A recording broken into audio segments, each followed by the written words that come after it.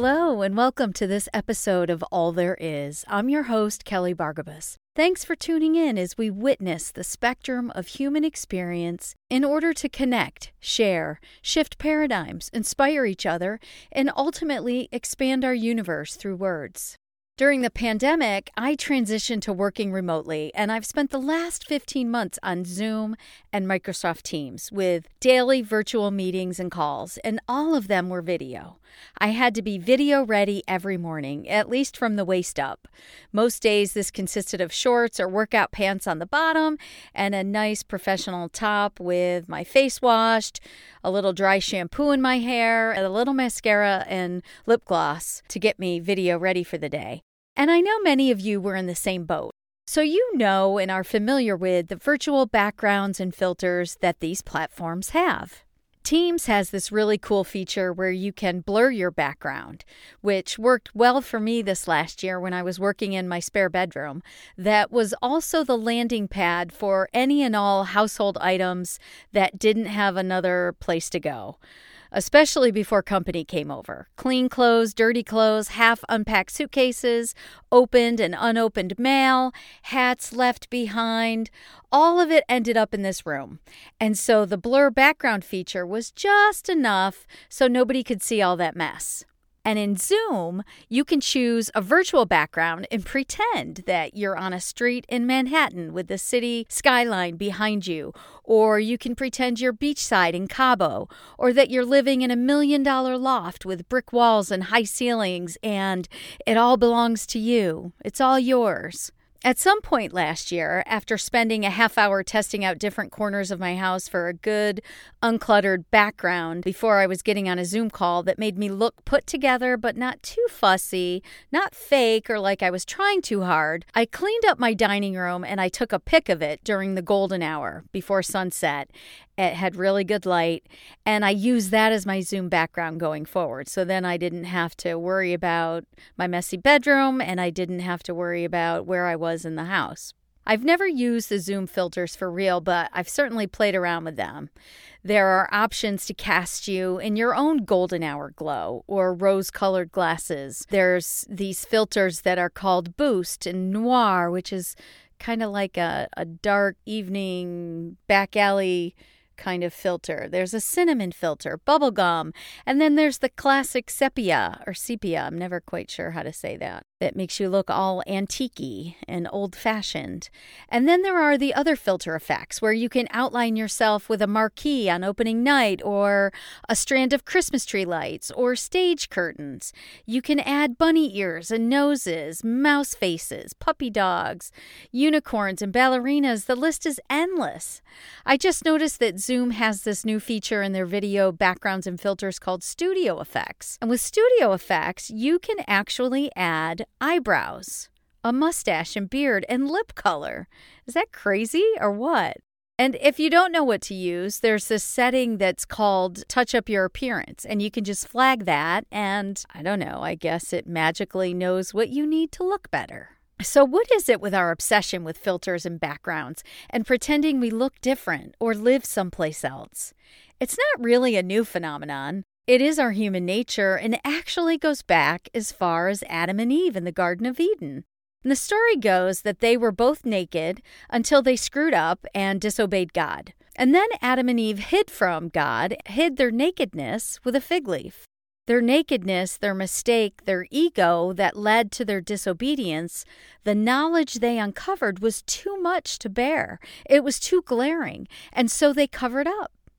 The fig leaf was the very first filter. Who knew? Fast forward to modern day, and actors and models and those that film and photograph them have been playing tricks with lighting and mirrors for many, many years. It is not new. Filters are not new. In fact, I didn't research this, so I could be wrong, in which case I'll probably sound foolish, but I am guessing that the term filter is actually a carryover from the filters in film that were literally placed over camera lenses to change the look of subjects back in the day. Recently, in our recent culture and where we're at today, filtering has just been taken to the next level with technology, and the options are really endless. So what is the point of all this filtering? Well, for many of us, filters soften the hard angles of our face, of our life, of our mind. Filters can fill in wrinkles and reverse years off our life. They can make a blonde a brunette. They can make your boobs bigger without having implant surgery. They can fix bad teeth or a bad hair day. Filters hide things we don't want others to see, like my messy bedroom. Or perhaps we don't want to see anymore. They distract us from things that we are uncomfortable with and give us something else to focus on for a while. Or they outright lie and produce an image of us on the surface that is just that, surface. It doesn't reflect the real us, the core of who we are. Filters can also hide things we don't want to face. 20 extra pounds, the zit you can't believe you're still having to cover up with concealer in your 50s, the gray roots showing up at your temple and hairline, the furrow in between your eyebrow, and then the one line above your lip that screams to the world that you're not 30 anymore. Aging, pain, lack of sleep, weight gain, truth, regrets, mistakes, bad decisions, bad genes, bad behavior, racism, social injustice, discrimination.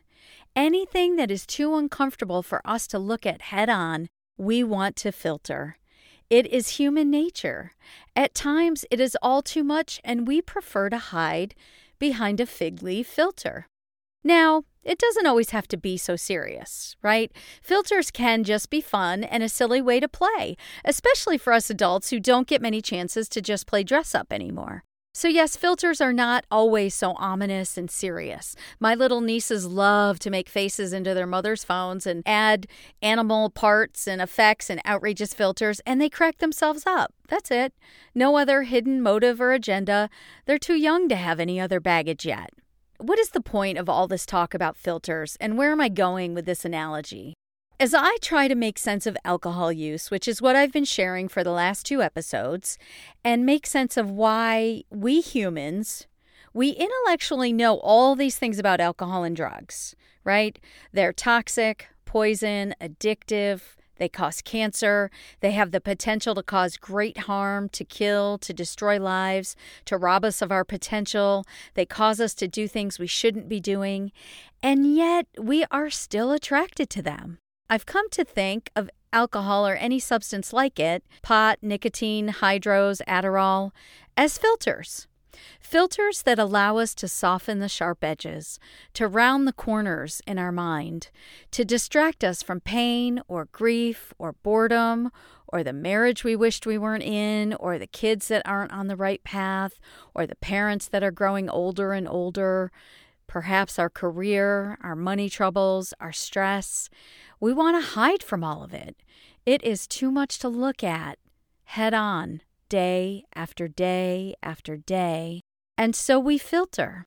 We've also been convinced, brainwashed really, that this filter of alcohol especially makes us sexier and smarter and cooler, right? We've been absorbing these messages in modern times since we were born. And if you choose not to partake, you're boring, straight, uninteresting. The list goes on. We think this filter changes the way others see us. And I also know and realize that using alcohol or drugs isn't always so serious. Not everyone is hiding from deep and dark things. For many people, and at different times, it is just about fun, blowing off steam, hanging out and getting silly with our friends, laughing at stupid things, just like my nieces do with the Snapchat filters. Sometimes it is just fun and part of a vacation or a night out. But even with the lighter side, I think it is part of the brainwash marketing messages we've received. What we've witnessed in our own lives and those of others is that adding alcohol to any event makes it more fun. And if there isn't going to be any drink available, the event is going to be boring. And what about beer goggles, right? Beer goggles, quote unquote, have been a thing for many years, right? It's an old joke that you picked up this man or this woman at the bar and you must have had beer goggles on because in the harsh light of morning, you really see who you brought home and they don't quite look like you remembered with the filter of alcohol. My friend and I were out one night and we were listening to a band and having a few drinks and we had a blast. We were singing and dancing and thought we were really cool and interesting and sexy. And we were so enamored with the guys in the band. thought they were really handsome and attractive and hot. And the next morning at my place, we looked up the band online to see where they were playing again or when they might be coming back to this bar that we were just at. And we looked at the pic of the band and thought, oh my God, is that them? What the hell? What were we thinking? And I'll just leave it at they were a little different in the light of day with no alcohol filter.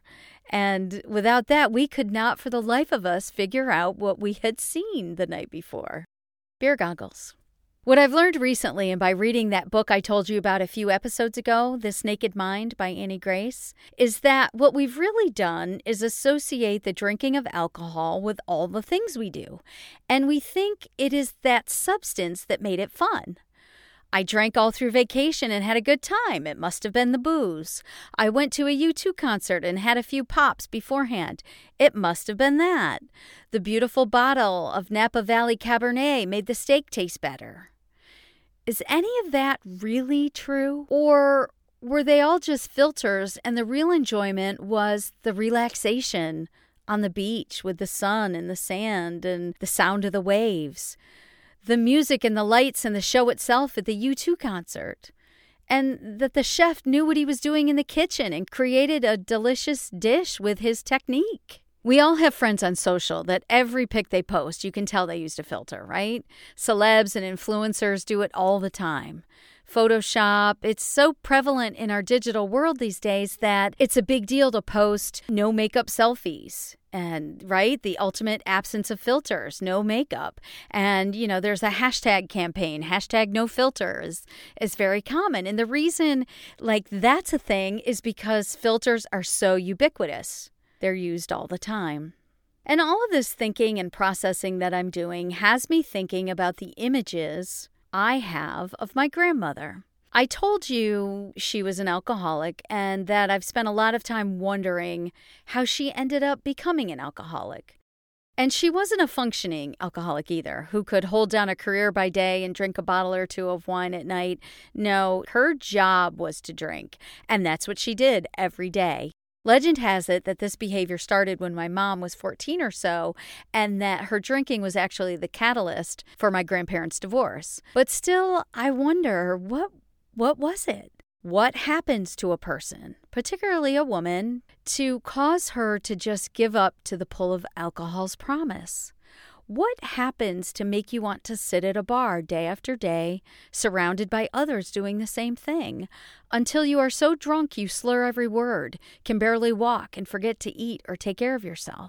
And I'm the type of person who loves to solve problems. It is what I do at work. I've made a career of it. So I've always been convinced there had to be a reason. And my childhood memories of my grandmother are full of these unfiltered images. Some were real photos and snapshots that, we physically have. And some are just images in my mind. My camera roll of my grandma looks like this. Christmas, circa 1987. The table is set with the nice white dishes and 2 candles. The advent calendar is on the wall, and my grandmother is sitting at the counter waiting for dinner. The high-backed orange stool seems to swallow her in her navy tracksuit, with her size 4 feet in matching keds hanging 6 inches from the floor. Her small closed fist covers her mouth as a phlegmy cough rattles out. She is looking behind her, as if she is looking for someone she recognizes or remembers. On Christmas, she would bring us our new mittens, scarves, and hats that she crocheted or knitted. The brown, orange, and yellow zigzag-patterned afghan she made and the patchwork one with the charcoal-colored squares of yarn flowers hang on my mother's couch. During dinner, she asks my mother questions that she used to know the answer to. Who's the father of your kids, anyway? And is your father still married to that whore? Her driveway, circa 1980. Shit, my mother mutters under her breath as we stand in the empty driveway at her trailer. Get back in the car. We drive to the Verona Beach Hotel, one of her regular spots. The bartender nods at me and my mother as we walk in the front door. I am never quite comfortable walking into a bar in the middle of the day, but go anyway because I don't want my mother to go alone. The regulars line the bar with their gin grins and watery eyes, pretending like there's no place else they should be. It takes a few minutes for my eyes to recover from the blindness caused by bright sunlight colliding with smoky bar light. My grandmother is on her favorite stool, with her glass of Jenny Draft and my 4-year-old brother on the stool next to her. We leave her there and take my brother home. Puerto Rico, circa 1975. My mother and her friend that won the free trip lean up against the edge of the white boat, their one-piece bathing suits framing their figures, a little cleavage and a lot of leg. My father and her friend's husband are sitting on stools wearing dark aviator sunglasses and a tan, a can of beer in each hand. Blue water surrounds them, bright sun reflects their smiles. They leave us with my grandmother for the week. I develop a skin rash while they are gone, my forearms blotchy red and itchy. She calls the doctor's office and makes an appointment for me in the middle of a school day to make sure my scarlet fever hasn't returned. When she walks into my 3rd grade classroom, straight to the teacher's desk, with her attachable sunglasses flipped up on her frames, talking too loudly, my face burns and I want to crawl under my desk. My parents bring us straw sombreros with Puerto Rico stitched in red letters across the top and wooden maracas. Verona Beach Hotel, circa 1982. It's after midnight, dark and cold. The one streetlight at the corner and the neon bar sign give my father enough light to find her lying on the edge of the ditch. The bartender called my parents to fetch her. My father scoops her up and takes her home. Her trailer again, circa 1982.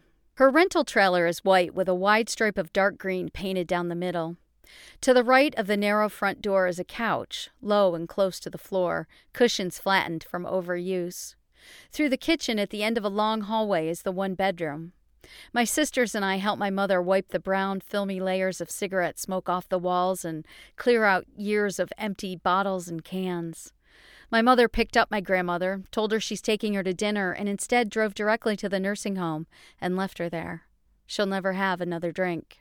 Betsy Ross Nursing Home, circa 1982. She shares a room with another woman. She keeps the small stand next to her twin bed locked. She's convinced someone is stealing from her. The top drawer is full of small, white tubes of Avon lipstick samples. For the first week or so, nurses stayed with her around the clock so that she wouldn't leave in the middle of the night. When it's my turn to pick her up and bring her home for Christmas or Thanksgiving or Easter dinner, I walk down the hallway past the woman who holds her breasts and asks, "Will you take me home?" until I find her in the TV room. She sees me coming and looks at me with blank eyes until I'm close enough to say, "Hi, Grandma." She stands to hug me. "I had a dream last night you were coming." I follow her to her room so she can put her lips on before we leave. "How long have I been in this hellhole?" "Just a few months." We keep up this routine for the next 10 years.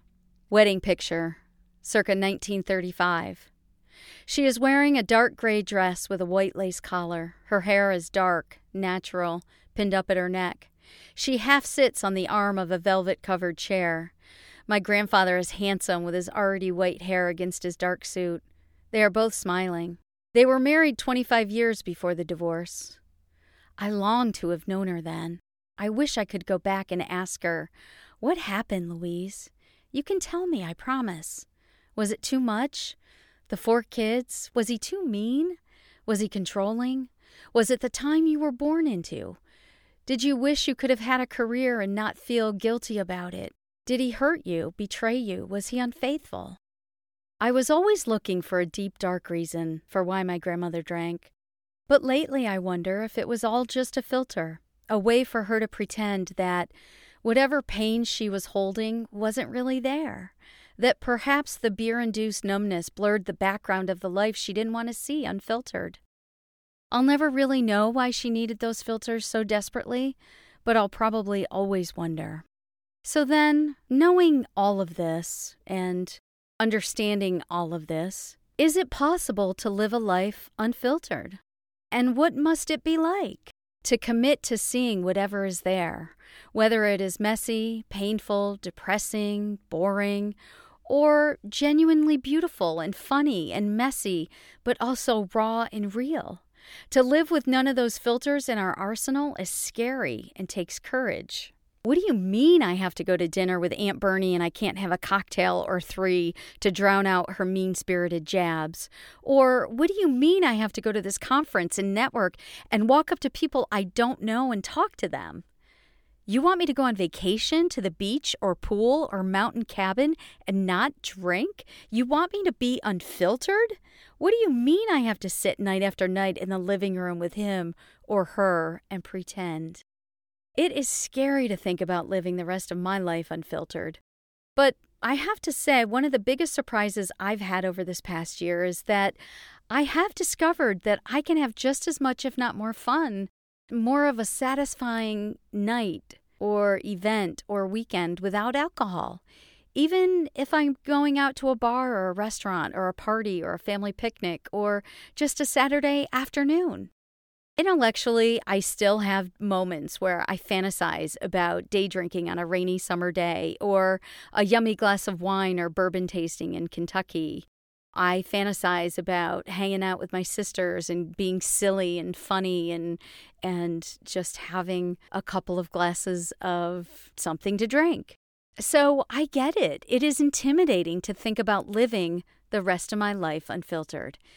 And it requires you to be vulnerable, to be brave, to be willing to risk nakedness, to risk people seeing you without a filter, without makeup, to see the real you. It also opens you up to see others in an authentic way as well, to experience this world again like you did as a child. Talk about taking years off your life. To really experience this world again like you did as a child. Don't we all yearn for that, really? But you didn't need substances when you were 8. You giggled at stupid, funny jokes. You got excited about ice cream cones and car rides, and anywhere you went that you had never been before was a new adventure. And sometimes you were shy and afraid and sleepy and grumpy, but most of the time you were open and looked at the world around you honestly and head on, ready for whatever came your way. As I mentioned at the beginning of this conversation 2 episodes ago on drinking and alcohol, I'm still figuring out what it all means to me. I found peace of mind without it, and now I'm really curious and challenged to be brave enough to live my life unfiltered. It's a rebellious idea. It is counterculture. It is provocative to challenge our alcohol use in the world we live in today where more than 80% of adults drink alcohol. But this idea of living unfiltered has me hooked. And so as I wrap up this episode and as I wrap up this topic after these 3 episodes that I've dedicated to alcohol and drinking, I would encourage you to be curious with yourself and to start to explore these ideas for yourself. What do you think about all of this? What filters do you use? What substances act as filters in your life? It doesn't have to be alcohol. It could be pot. It could be prescription drugs. It could be Xanax. It could be food. It could be work. But what filters are you using? And what are you hiding? What don't you want to look at? What is your nakedness? What are you trying to cover up with that fig leaf? Is it pain? Is it boredom? Is it stress? Is it anxiety? Or do you think you need that filter to have fun? Do you need the bunny ears and the unicorn tail? Or you think you need it? I don't challenge you to agree with me or to do what I'm doing, but I am challenging you to ask yourself some questions and just think about it. That's all.